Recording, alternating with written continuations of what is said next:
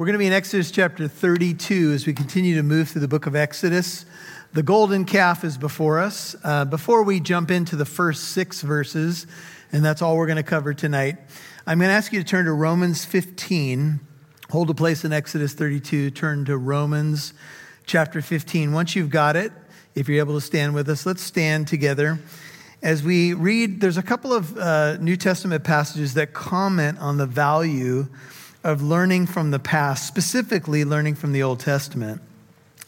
And it begins this way in Romans chapter 15, Matthew, Mark, Luke, John, Acts, Romans 15:1.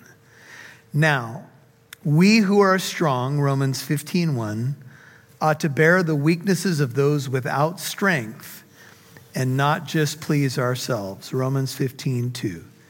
Each of us is to please his neighbor for his good, to his edification or his building up.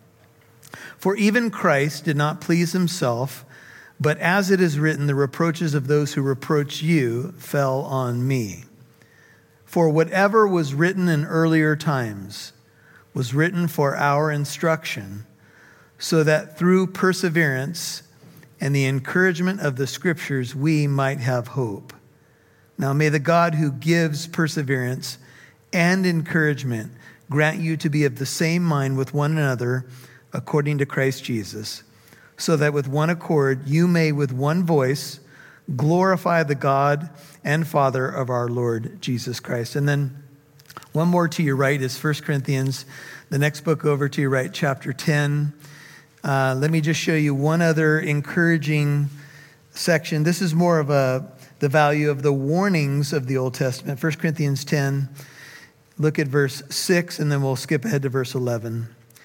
Now, these things happened as examples for us. This is 1 Corinthians 10:6, so that we would not crave evil things as they also craved. The they is Old Testament Israel, verse 11.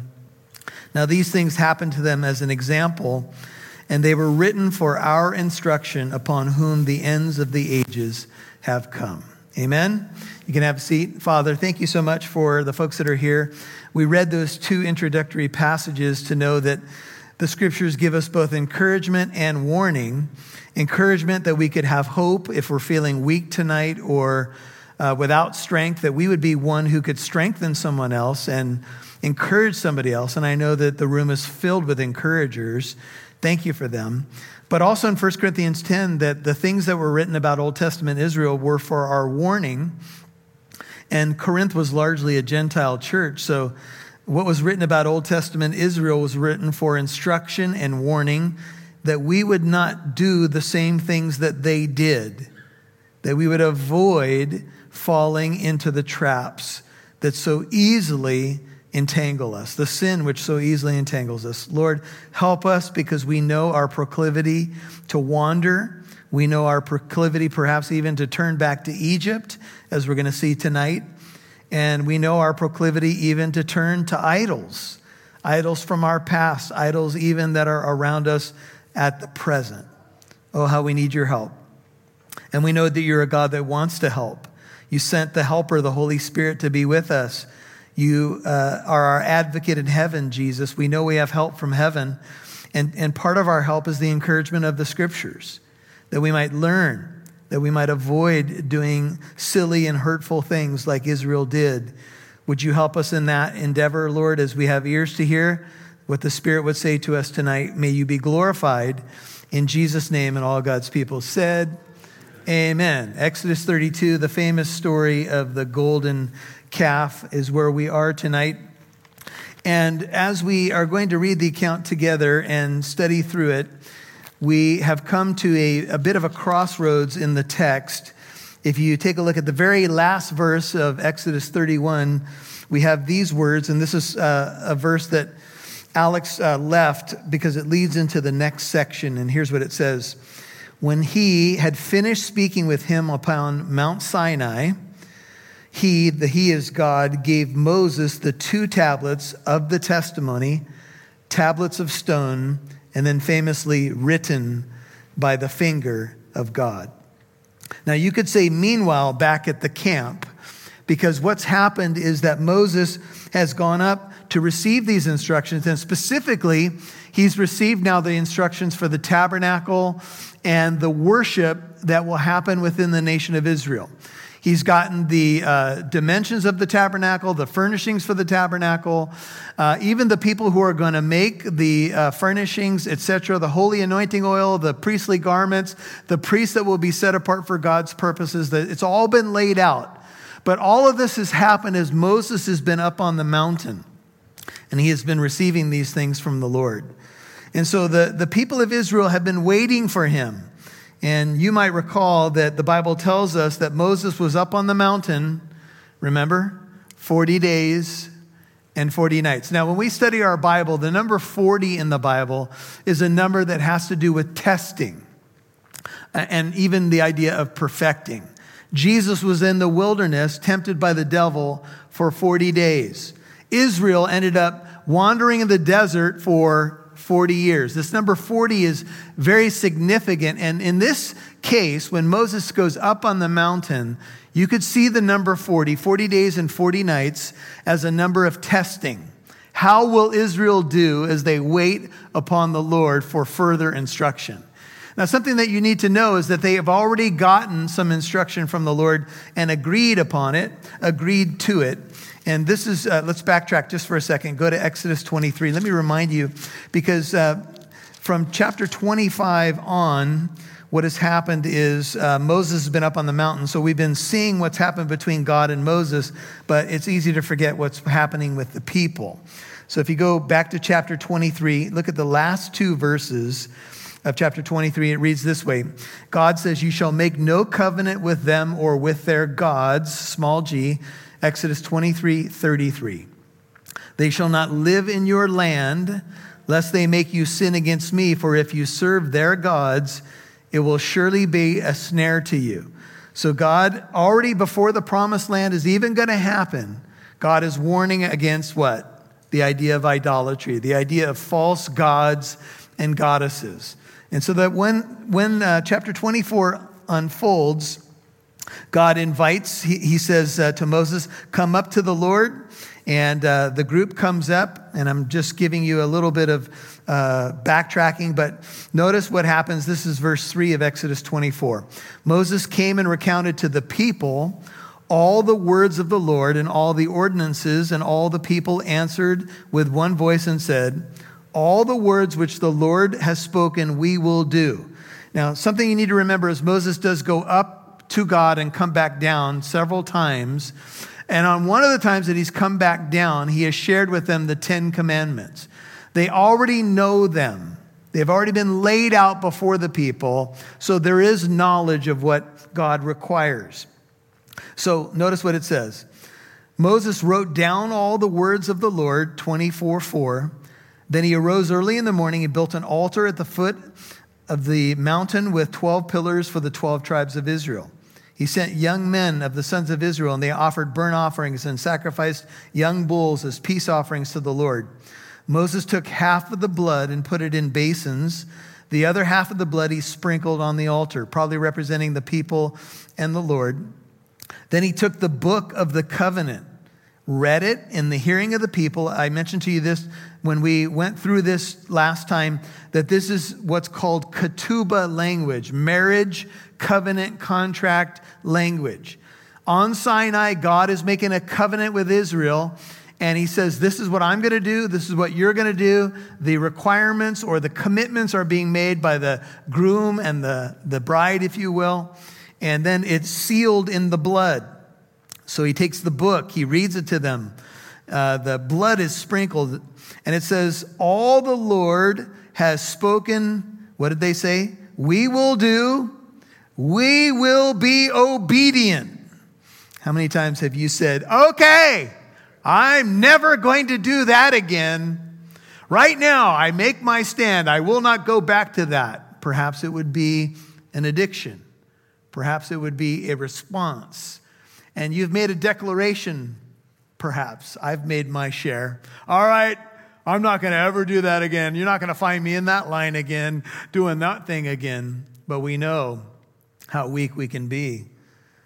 And Moses took the blood and sprinkled it on the people, notice.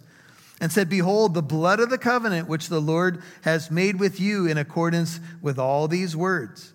And now in verses 9 through 11, there's a beautiful covenant meal. Following the contract, there's a covenant meal. They see the God of Israel, verse 10, as they go up. They eat and drink. That's the end of 11. Now the Lord said to Moses, come up to me on the mountain, verse 12, and remain there, and I will give you the stone tablets with the law and the commandment which I have written for their instruction. So Moses arose with Joshua his servant. Moses went up to the mountain of God. But to the elders he said, wait here for us until we return to you. And behold, Aaron and Hur, remember Aaron, he'll be a central part of this story, are with you. Whoever has a legal matter, let him approach them. Then Moses went up to the mountain, and the cloud covered the mountain. The glory of the Lord rested on Mount Sinai, and the cloud covered it for 6 days. On the seventh day, he called to Moses from the midst of the cloud. And to the eyes of the sons of Israel, the appearance of the glory of the Lord was something like a consuming fire on the mountaintop. And Moses entered the midst of the cloud as he went up to the mountain, and Moses was on the mountain 40 days and 40 nights. Now, from chapter 25 all the way to the end of 31, what we've had before us is instruction to Moses as he went up for 40 days and 40 nights. And specifically, he's getting obviously the tablets of stone, but he's gotten all the instruction about the tabernacle, and we've been learning about that together if you've been with us, and we've seen all that detail. And now that is done. And now all the instruction has been given, and Moses receives the 2 stone tablets, that's 31:18, and Moses is about to go down now with his face glowing, ready to get going. You ever had one of those mountaintop experiences? And you think everybody back in the valley must feel the same way I do. You go up to the retreat, you are surrounded by nature, you listen to praise songs, you turn off some of the devices, you get into the Word of God, you get some great fellowship, and down the mountain you come, and you're glowing. Ah! And you think, all right, this is it. Everybody's going to be on board. I'm bringing down the law, the 2 tablets. Come on. Meanwhile, back at the camp, it ain't looking good. Because the people have taken a different posture. Moses has been up with the Lord, but the people have been down in the valley. And here's how the text unfolds before us in Exodus 32. After we see all the introductory sections that I've read, it says, now, when the people saw that Moses delayed to come down from the mountain, we read about the 40 days and 40 nights, the people assembled about Aaron and said to him, come, make us a God who will go before us. As for this Moses, the man who brought us up from the land of Egypt, we do not know what has become of him. Now, apparently, all it took was a little bit more than a month for the people to return to Egypt in their hearts. Now, one thing that we do need to say is that they've only been out of Egypt for a couple of months, right? I mean, it's been a relatively short time. And for 400 years, the people of Israel were in bondage in Egypt. And it's, one thing to get the people out of Egypt. It's another thing to get Egypt out of the people, if you know what I'm saying. And so we all, from an application standpoint, we come out of the world, right? Some of you grew up in the church. Some of you did not. You came out of Egypt with all of its idols, all of its gods and goddesses with a small g. And when you did, you came into a relationship with the Lord Jesus Christ. Perhaps you said the sinner's prayer. You got baptized. You were born again of the Holy Spirit. And that's wonderful, and what a blessing that is. But that doesn't guarantee that you're not going to be tempted to go back to Egypt. In fact, I would say probably more of you than not have been tempted on many occasions to return to Egypt, and perhaps to return there when the Lord didn't make sense, when perhaps there was something like we would call a divine delay.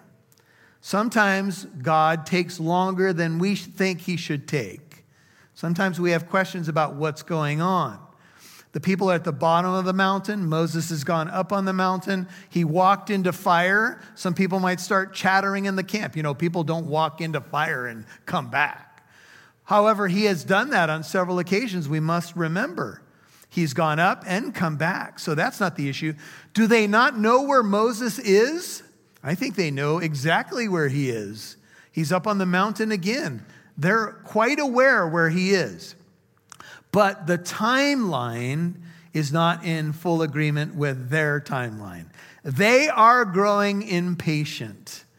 Now, they are exactly where God wants them in the wilderness, waiting upon the Lord. They are going through a test, 40 days and 40 nights. However, they have grown impatient. Now, I don't know if it's all of them. I don't know if the Levites are going to try to take exception to this. We don't really know for sure. But we know that the man who's supposed to be the first high priest of Israel is at the center of this sin, at the center of what you would call the fall of Israel. Some scholars have compared this section to Genesis 3, the famous fall chapter. And one writer said that this section is almost like someone committing adultery on their wedding night. Because Israel has made a commitment to God. They've heard the ketubah. They've heard the covenant contract. They've heard the requirements. And they have responded in the affirmative. I mentioned to you that when I do a wedding, I will say, I will give a charge. Do you promise to do this, this, this, and this? And the groom will say, I will. I'll say to the almost bride, do you promise to do this, this, this? And she says, I will. And then they'll do vows to one another. Do you take this person to be, so forth and so on? And they seal the covenant with family watching. And they say, as God is my witness, I give you my promise. Well, Israel has made that commitment. All that the Lord has said, we will do. We will be obedient. And then the blood sealed the covenant and a covenant meal. But it didn't take long, did it? Until the way they talk about Moses, you would think that he was just some stranger. That guy who brought us out of the land of Egypt, we don't know where he's gone, right? We need a new leader. We need a new God. That's how fickle the people are. But these things have been written for our instruction and for our encouragement, that we would not repeat the same mistakes that Israel made. Amen? And so we need to learn. What are the things that move us away from the Lord? What are the gods with a small g that cause us to be enamored? At the first sign of trouble, the people's tendency was to return to Egypt. And I think the more that you mature in the Lord, the more perhaps you will fight that. But I think it's an ever-present thing that you have to be aware of. That when the Lord doesn't make sense, when things are difficult, when there are divine delays, it can be difficult. And you can start to say, what do I do now? What is going on with God? And perhaps you start thinking about going back to Egypt. And maybe that's, for you, something that you would say, that's exactly what I tend to do. I tend to want to return to the same old things that I'm used to. Is he coming back? You could hear the talk in the camp. Has he permanently abandoned us? Has he left us to find our own way? Well, all these things come up, and Ephraim the Syrian wisely commented that the absence of Moses simply gave the Israelites the opportunity, listen to this, quote, to worship openly what they had been worshiping already in their hearts, close quote. Sometimes at the first sign of trouble, it will reveal where we're at. What kind of depth we have. I heard a phone call into a radio program, and the caller was talking about marriage and talking about commitment and stuff like that, and vows that are taken and reasons that people could perhaps, move on from a marriage and all of that. And the host of the show said these words, and I thought that they were very powerful. He said, look, when we make an oath before God, when we make a commitment, it all comes down to one word, and the word is integrity. And here's the question. When you make a commitment or a vow, are you the kind of person that keeps it or the kind of person that breaks it? And what will it take for you to say, well, yeah, I said that before a group of witnesses, and yeah, I said that and I sealed that before God, but now things are different. Now I'm tempted to move away from that. And it does come down to integrity. I want you to think about it in another sense. Think about how many people have made public professions of faith in Jesus Christ. We were just talking in the prayer room, and someone was sharing about a person who was a pastor who says they're no longer a Christian. Well, what is that all about? Did not that person enter into a new covenant with the Lord? Did not that person make a public proclamation in their baptism? Yes. Did they not say to the Lord, okay, if you're inviting me into this new covenant, I will? Isn't that the essence of a sinner's prayer? Whether there's a sinner's prayer in the Bible or not. When one says, I will follow you, when one says, yes, you will be my Lord and my Savior, that is a covenant. We call it the new covenant, sealed in the blood of Christ, participated in the communion when we take the Lord's Supper. Amen? It is you could say the covenant was ratified in the blood, but we go into baptismals and we take of the Lord's Supper. And you could say in some ways we renew the commitment. But the commitment is there. We are married to the Lord. We are the bride of Christ. Amen? But just like in human marriages, they all don't always end really well. We'd like to think that when people make vows to one another and commit before God and use oath languages, that they're going to ride off into the sunset together until they go home to be with the Lord. In fact, the vows do say, till death do we part, right? But here's the thing. Israel got impatient. And the covenant vow that they had made not too long before this was now thrown to the wayside. And I'm going to ask you a question that I think is something you all need to wrestle with, because it's one I've got to wrestle with. When I say I'm committed, when I make my commitment declaration, am I true to it? I think that this is really what the Lord wants of all of us, yet I know that all of us would say, yes, there are times when we are tempted. There are times when maybe one party does not keep the covenant. We all know the complications and things that go with that. But here they are, and they have now gathered around Aaron. The idea of gathering around Aaron, if you take a look at verse 1, when the people assembled about Aaron, the 3 times that is used, that word is used by Moses, all has to do with aggression and pressure. They haven't just gathered around Aaron as in the idea of, hey, let's talk. There's an ominous threat. They gather around Aaron with this idea in mind. You are going to do what we want you to do. They are now about to wrest control for themselves. Someone might put it this way: if this bus ain't going anywhere, then I'm going to take the wheel and drive the bus. It's time to get going. Make a god for us, Aaron.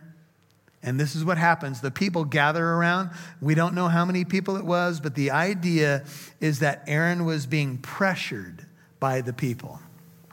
Peer pressure. We think it's only for kids in the schoolyard. Oh, that ain't true. Peer pressure happens to all of us, right? In today's culture, peer pressure is about ethics. It's about choices. It's about morality. It's about a lot of different things, amen? And there are things that are happening like a tidal wave that are coming at the people of God. And many are giving way, brethren. Many are, it's too much for them. They don't want to stand against the tide, and I get why. And I think we need great wisdom in our day. But here is Aaron, and they surround him, and here's what they ask. They say, come make us a god. The word God there is Elohim. It's actually plural. It could be gods. Make us gods who will go before us. As for this Moses, the man who brought us up from the land of Egypt, we don't know what has become of him. Make us a god that's more suitable for us, one that can show up right now on demand. Yeah. I was reading a commentary, and the commentator said, the thing about golden calves is that they have eyes, but they cannot see, ears, but they cannot hear. They demand nothing from you. There's no reason to fear them because they are nothing, and so they ask nothing of you. And for many people, it's preferable to go in this direction, to make something in the image that I want to make it so that I can go the way I want to go. This is Psalm 106. Let's turn together. Psalm 106. So we have Old Testament commentary on this scene in a few places. Psalm 106 is one of them. And the psalmist is recounting the events that are before us. Psalm 106. And here's what he says. This is beginning in verse 9. Psalm 106, verse 9. Thus he, God, rebuked the Red Sea, 106:9, and dried it up. And he led them through the deeps as through the wilderness. So he saved them from the hand of the one who hated them and redeemed them from the hand of the enemy. All these great moments in the history of the Exodus. And the waters covered their adversaries. Not one of them was left. Psalm 106, verse 12. And they believed his words and they sang his praise.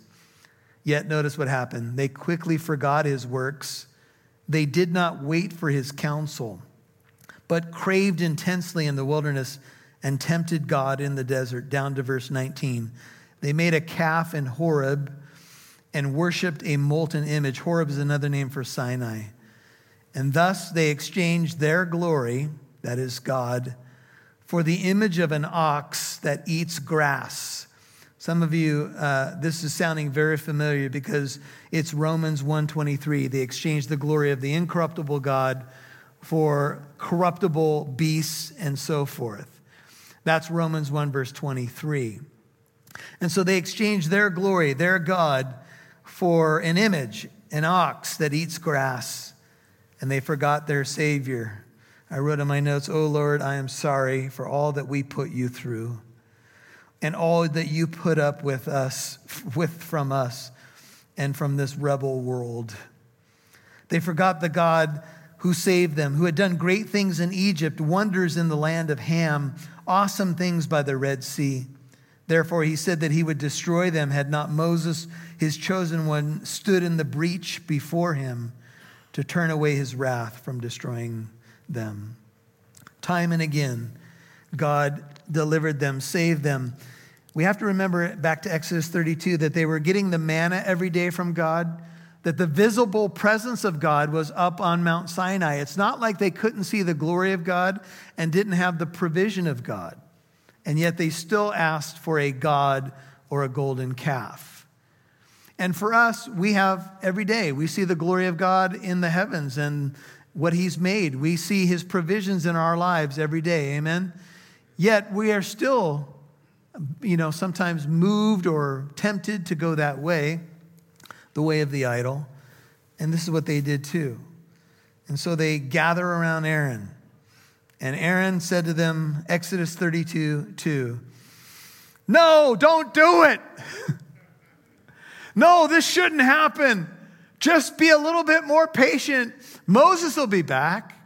Hey, I was up in a few days ago, and I saw God. I saw the God of Israel. We ate a covenant meal before him. Do you remember the blood of the covenant? Do you remember the promises that we made to God?" None of that. No objections from Aaron. No, back and forth. Nothing from Moses' brother, the first high priest of Israel. Have you ever been there before? The pressure of the multitude comes, maybe catches you off guard. And instead of taking a stand, you back down rather quickly. Maybe it's at work. Maybe people talk about a contemporary issue like abortion or homosexuality, and it's very difficult to speak out because you know what's going to happen, right? Maybe you'll be the lone voice of on the biblical side, if you will. Maybe you'll be seen in a certain way. I don't know what was going on with Aaron. I don't know how much this had built up over time. I don't know how intimidating the people at the front of the circle looked. I don't know if Aaron maybe feared for his life. Maybe Aaron had heard the talk. Maybe this was building up over time, and Aaron had heard people talking. He ain't coming back. We got to do something. He ain't coming back. Maybe Aaron began to believe he was the next leader. Maybe Moses wasn't coming back. Maybe God would take him up to heaven. Who knows? So Aaron had his issues. He was a human. He had his doubts. And he says to them, tear off the gold rings which are in the ears of your wives and your sons and your daughters, and bring them to me. Then all the people tore off the gold rings which were in their ears and brought them to Aaron. Not one objection, not one question, nothing. Oh, Aaron, what happened to you? What is going on? And these dynamics, it can be hard. I want you to imagine probably a pretty significant group of people coming to Aaron and demanding of him. Look ahead just for a second, 32:21. Moses said to Aaron when he confronts him later on, what did this people do to you that you have brought such a great sin upon them? And Aaron said, don't let the anger of my Lord burn. You know the people yourself, that they are prone to evil. For they said to me, make a God for us who will go up before us. For this Moses, the man who brought us up from the land of Egypt, we don't know what has become of him. And so I said to them, whoever has any gold, let him tear it off. So they gave it to me, and I threw it into the fire, and out came this calf. Poof! What am I going to do, You know how the people are. You know how difficult and prone to evil they can be. So I said, all right, give me your gold, give me your earrings. And we threw it into the fire, and poof, out came this calf. One of the lamest excuses in the Bible comes from the first high priest of Israel. And I know that you and I can say we've all probably had our moments when we've surprised ourselves and perhaps even disappointed ourselves when there's been peer pressure. It can be hard to take a stand. And Moses asked Aaron, what did they do to you? What happened to you? Well, the people, you know how they are. And so Israel's sin was egregious. And God will say to Moses that he's going to wipe the people of Israel off the face of the earth. And Moses intercedes. Apparently, says one writer, few things get under God's skin as much as disloyalty and faithlessness. Yet God declares that he is compassionate, gracious, slow to anger, and abounding in love. And he does forgive them, and they do move forward together. That's our God, amen? I mean, the number of times that I can think of, especially in my early days as a believer, saying, I'm never going to do this again, I'll never do that again, and going back to the gods of Egypt. I did it. I'm not proud of it, but I did it. And the good news about God's grace is that my falls started to spread out more and more until finally those things were in the rearview mirror. It does happen, and there is hope for all of us, yet we know the proneness of our heart, especially when we're not immersed in the things of God. And so he took these things, notice from their hand, verse 4, he fashioned or shaped it with a graving tool, so we know he lied to Moses. He actually made this thing. And he made it into a molten calf. The calf is a young bull, a symbol of fertility in Egypt and other places, and of power. And they said, when Aaron had put this thing together, and I will tell you that having to, kind of get the gold down to a place where he could work with it and then construct this thing had to take some time. And so there was a process here. He got the gold, and then he worked with it, melted it down, worked with it, did whatever he did to finally construct this calf. Why did he make a calf? Why a golden calf? Well, it's something that he knew. He came from a land where the calf was worshiped. Maybe this is the only thing that he could think of in terms of a form, or at least maybe it was the most prominent one that he could think of. And so he makes this golden calf, fashions it with a tool, and then the people respond with these words. They said, "This is your God, O Israel, who brought you up from the land of Egypt." Can you imagine being Aaron? And, you've walked this out to the point where you've actually constructed an idol, and then the people acclaim the god, the false god. And I don't know what Aaron's emotions must have been, but I think Aaron must have dropped his head in shame. This is not our God. Our God is up on the mountaintop giving Moses instructions. By the way, the first 2 commandments that he's going to walk down with are, I'm the Lord your God who brought you out of the land of Egypt. You shall have no other gods before me. And the second commandment is, don't make an idol and bow down to it. Oy vey. The first 2, they've already blown. And that's why when Moses comes down with the tablets, he throws them to the ground and smashes them, because that's essentially what they did with the law of God. They smashed the ketubah. They smashed the covenant. They wrecked it.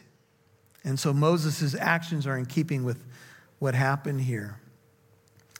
Isaiah 40 puts it this way when it comes to idols. It says, to whom then will you liken God? Isaiah 40:18. What likeness will you compare with him? As for the idol, a craftsman casts it, a goldsmith plates it with gold, and a silversmith fashions chains of silver. He who is too poor for such an offering selects a tree that does not rot. He seeks out for himself a skillful craftsman to prepare an idol that will not totter. Habakkuk 2:18-20 says this, what profit is the idol when its maker has carved it? Or an image, a teacher of falsehood? For its maker trusts in his own handiwork when he fashions speechless idols. Woe to him who says to a piece of wood, awake, or to a dumb stone, arise. And that is your teacher? Behold, it is overlaid with gold and silver. There is no breath at all inside of it. But the Lord is in his holy temple. Let all the earth be silent before him. Habakkuk 2:18-20. And so now they have a cow. One writer put it this way, don't have a cow. People often in our culture, they say, holy cow, right? Well, this is an unholy cow. And in Egypt, they had some special quarters for the bull. It was one of their many gods and goddesses. And it had a special precinct. And if you recall, if you were back with us some time ago, I showed you mummified pictures. You know how they've found the tombs of some pharaohs, and they're mummified and they're wrapped in all this cloth, and they've found the treasures and so forth. Well, they have also found in excavations mummified bulls, wrapped and mummified, because this was something that the Egyptians worshipped, to the degree that they would even treat them as they treated the pharaohs. Weird, right? But true. And so Aaron makes the golden calf, fashions it. Shane, you preached on Oholiab and Bezalel, right? And they were supposed to make the items for the tabernacle, construct it. I sure hope that Aaron didn't call them to help with this, because God had set aside Oholiab and Bezalel to make the holy furnishings of the temple, not to make some golden calf, not to use their skills to make something like this, which God would call an abomination. And there's an application there for us as well, that we shouldn't take our skills that God has given us and use them for abominable things. There are going to be some things in culture that are neutral, of course. Some of you, you work in the secular world, and some things are just simply neutral. But don't take the gifts that God has given you and turn them in to create idols that are abominable. I had a discussion with a guy at the gym. This is a while back, and I was prying a little bit, asking him questions, and he was taking some positions on culture and morality that were certainly not biblical, not what we would call Christian. And so I pressed him a little bit as to why he had come to those conclusions. And he told me that he had used to be a Christian, but he had some real issues with, what the church believed. And, it was all the typical stuff, hypocrites, and boy, we're too hard on people, and da-da-da-da. So he said, yeah, I was once a believer and I walked away. And then I found out in the midst of the conversation that he was working at an establishment that he wasn't particularly proud of. And it was a dilemma for him. I could see it in his eyes that, he had the knowledge of God there, and he was there at this place. I'll just put it this way, not a very godly place, about the opposite of what you would consider walking into a church. It was about the opposite of that. And he seemed like a brick wall. It was me and another guy that we often would witness together to people. And we couldn't penetrate anything. He shot down everything, calloused, defiant almost. And then I saw him a couple months later. And he had given his heart back to the Lord, quit that job, and was walking with Christ again. And when I talked to him, I thought, this guy is about as far from the kingdom of God as one could ever be.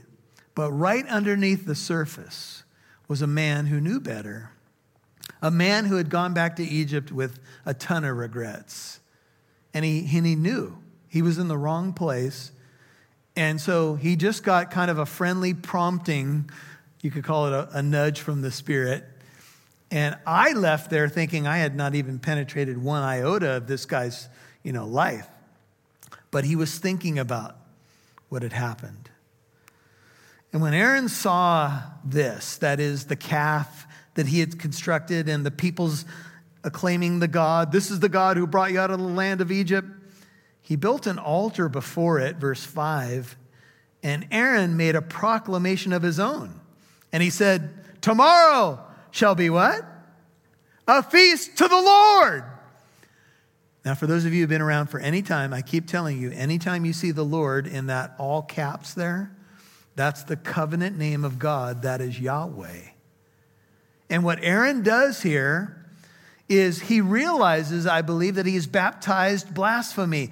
He's baptized a synchronistic approach to worship. He's constructed an idol. And I think you see Aaron backpedaling here a little bit, trying to save it, if you will, and says something like this, okay, I made your God for you. Here it is. And tomorrow we're going to have a feast, but we'll have a feast to what? To who? To the Lord. To the covenant name Yahweh. Aaron is trying to recover this whole scene. But God said, when you make an idol like this and try to worship it alongside of me, I won't have it. God does not believe in smorgasbord approaches to worship. A little bit of this from over here, a little bit of that. No, he wants your exclusive allegiance. One God, monotheism, not multiple gods. Not, we'll worship the bull along with Yahweh. No. It doesn't work that way. But this is what Aaron does, because this is pretty much all that Aaron has. The calf is there. The people are excited. And so he says, okay, here's what we'll do. Tomorrow we'll have a feast. Now, you all know that Israel has 7 feasts on their religious calendar, Leviticus 23. They've already celebrated the feast of Passover. We know they went out during the Passover, out from Egypt. So a feast is a logical thing in Yahweh's worship and celebration, but not with a golden calf sitting there. And this is another point I want to make to you. And this is largely our culture. Now think about it. People will say, God bless you. They will say, I'm blessed. We will have speeches with God bless the United States of America. We'll have God bless yous when you sneeze. You get it, right? We have a culture very much founded in the Judeo-Christian ethics and scriptures. Yet we have a culture who wants, in one hand, to have the golden calf, and yet also bring Yahweh into it. Of course, especially when they need him. Perhaps at major holidays, too, we'll go into the malls and the carols will play of one born in a manger, one who is mighty God, wonderful counselor, everlasting Father, Prince of Peace. You know what I'm saying, right? But the culture says we want the golden calf, and yeah, we'll proclaim a festival to the Lord, to Yahweh, right? But it just doesn't work that way. And this is something that's happened a couple times in our Bible. I want to give you a couple interesting cross-references. Don't have to turn there. After Gideon won his mighty battle with the Lord doing all of it, Gideon took some gold from all the people, gold earrings. This is Judges 8:23 through 27. And the people said, "We want you to be our leader." Gideon said, "No, but you can give me some gold." So they gave 1,700 shekels of gold. They threw them on a garment. And Gideon, Judges 8:27, made it into an ephod, placed it in his city. The city is Ophrah. And all Israel played the harlot with it there, so that it became a snare to Gideon and his household. Judges 8:27. So here it is. Gideon wins this incredible victory with just 300 soldiers. God's power, God's majesty. And the people say, "You're a great guy, Gideon. We want you to be our leader." "Oh, no, I can't do that, but I will take a little silver and gold. We'll pass the hat here." And they pass it around, and they create an ephod. And the ephod became a stumbling block for the people of Israel. This is 1 Kings 12:28. This is Jeroboam, afraid that Rehoboam would get all the people following him. So the king consulted and made 2 golden calves. 1 Kings 12:28, and he said to them, "Is it too much for you to go up to Jerusalem? Behold, your gods, O Israel, that brought you up from the land of Egypt." 1 Kings 12:28. And they had one in Dan up in the north and one in Bethel down south, and the people worshiped the golden calf. You've heard it said, there's nothing new under the sun, right? And the golden calves look different today, but we kind of know what they are, right? Why would Jeroboam follow Aaron's folly? Why did he not learn the lesson? Final verse for tonight. And so the next day, they rose early, the people did, and here's what they did. Now, Aaron had called for the feast, right, the next day, and so he said, "Tomorrow we'll have a feast." And so the people rose up early. They offered burnt offerings, which had been laid out to be offered to the Lord, peace offerings, another offering from Leviticus. And the people sat down to eat and drink and rose up to play. If you have an NIV, it says, to indulge in revelry. The word for play here is the Hebrew word tasak. It means to laugh, to mock, to make sport of or toy with. The Hebrew word sometimes has sexual overtones in the idea of caressing or even sexual intimacy. It will be walked out to that.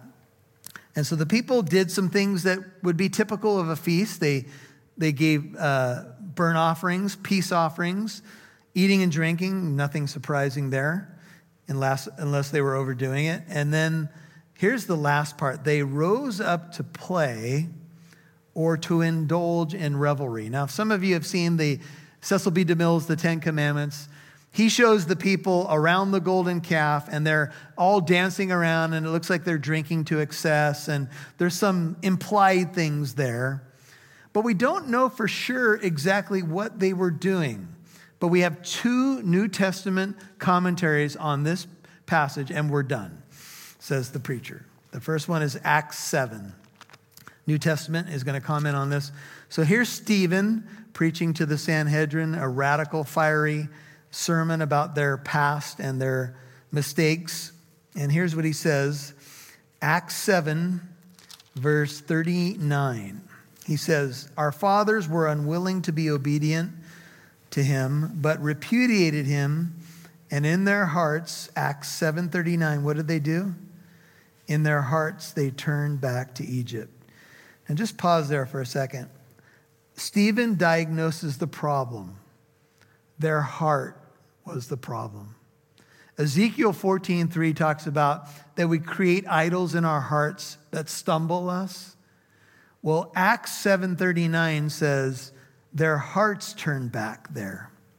And they said to Aaron, "Make for us gods," notice, "who will go before us. For this Moses who has led us out of the land of Egypt, we don't know what has happened to him." At that time, they made a calf and brought a sacrifice to the idol and were rejoicing in the works of their hands. But God turned away and delivered them up to serve the host of heaven. As it is written in the book of the prophets, it was not to me that you offered victims and sacrifices 40 years in the wilderness, was it, O house of Israel? You also took along the tabernacle of Moloch and the star of the god of Rampha. The images which you made to worship, I also will remove you beyond Babylon. Our fathers had the tabernacle of testimony in the wilderness, just as he spoke to Moses directed him to make it according to the pattern which he had seen. And then a little bit more, chastening or chastising of them. And then he says these words in verse 51. You men who are stiff-necked and uncircumcised, where? In heart and ears, are always resisting the Holy Spirit. You are doing just as your fathers did. They had not learned the lesson. They had turned aside to Egypt in their hearts. Their God, with a small g, was now the temple facilities and their religious system, but not the God of the Bible. The Messiah had come into their midst and risen from the dead, and yet they were still rejecting the truth of the gospel. Now, the one other that we've touched on is in 1 Corinthians chapter 10. Let's go there, and we'll end tonight with this. Alex had shared a prayer from Nehemiah 9 that you might want to read on your own.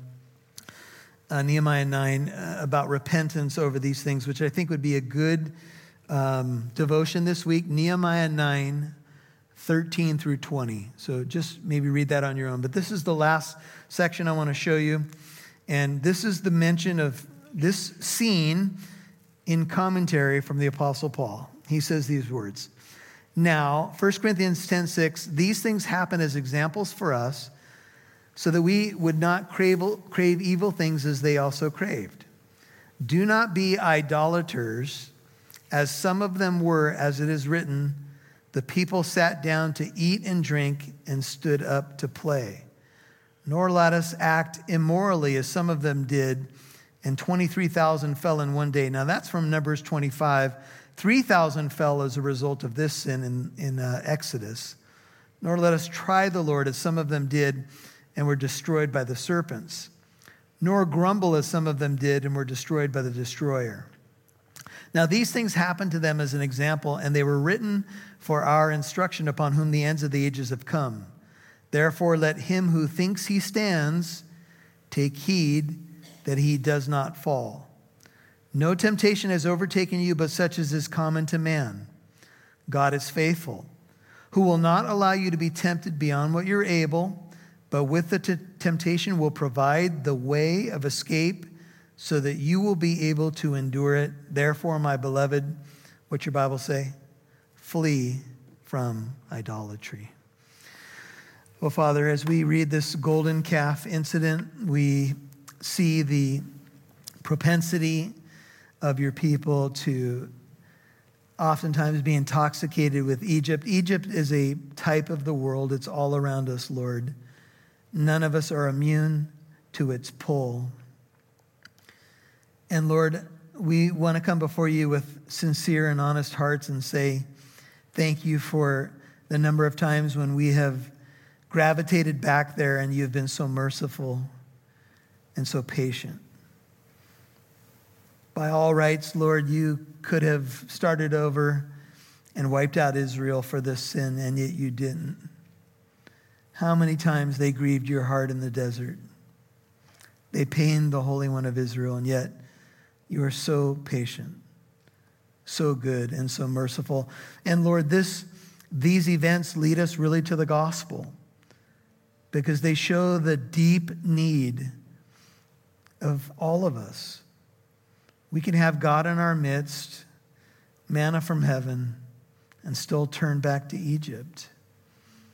And yet you brought the ultimate remedy. You brought the Son of God, God the Son, Messiah, who walked in the fallen footsteps of Israel, got baptized at the Jordan, went out into the desert, faced temptations for 40 days, overcame them, then died on the cross for us, resurrected from the dead to do for us what we cannot do for ourselves. In fact, to do for us what we have failed to do. Thank you for the good news of the gospel. We are here tonight because we have heard it and believed it and experienced the beauty of your goodness in our lives. And yet we know, Lord, even with that, we'd admit that we are often tempted to go that way. We just read about a way of escape that you always provide. We just read we need to flee from idolatry. It's for us, the church, not just for Old Testament Israel or for people who are not in the new covenant. Thank you for your patience with us, Lord. But may we learn the lessons of the golden calf, not to repeat the mistakes of the past. And if we have, even this week, maybe there's someone listening, they're like, man, this is beating me up because this is me. You always provide a way of escape, a way out, Lord, a new beginning. And I pray that each of us would grab hold of that, Lord, because you are good and your mercies are new every morning and really every moment of every day. So bless your people tonight as they've come to hear your word, seal your word in our hearts.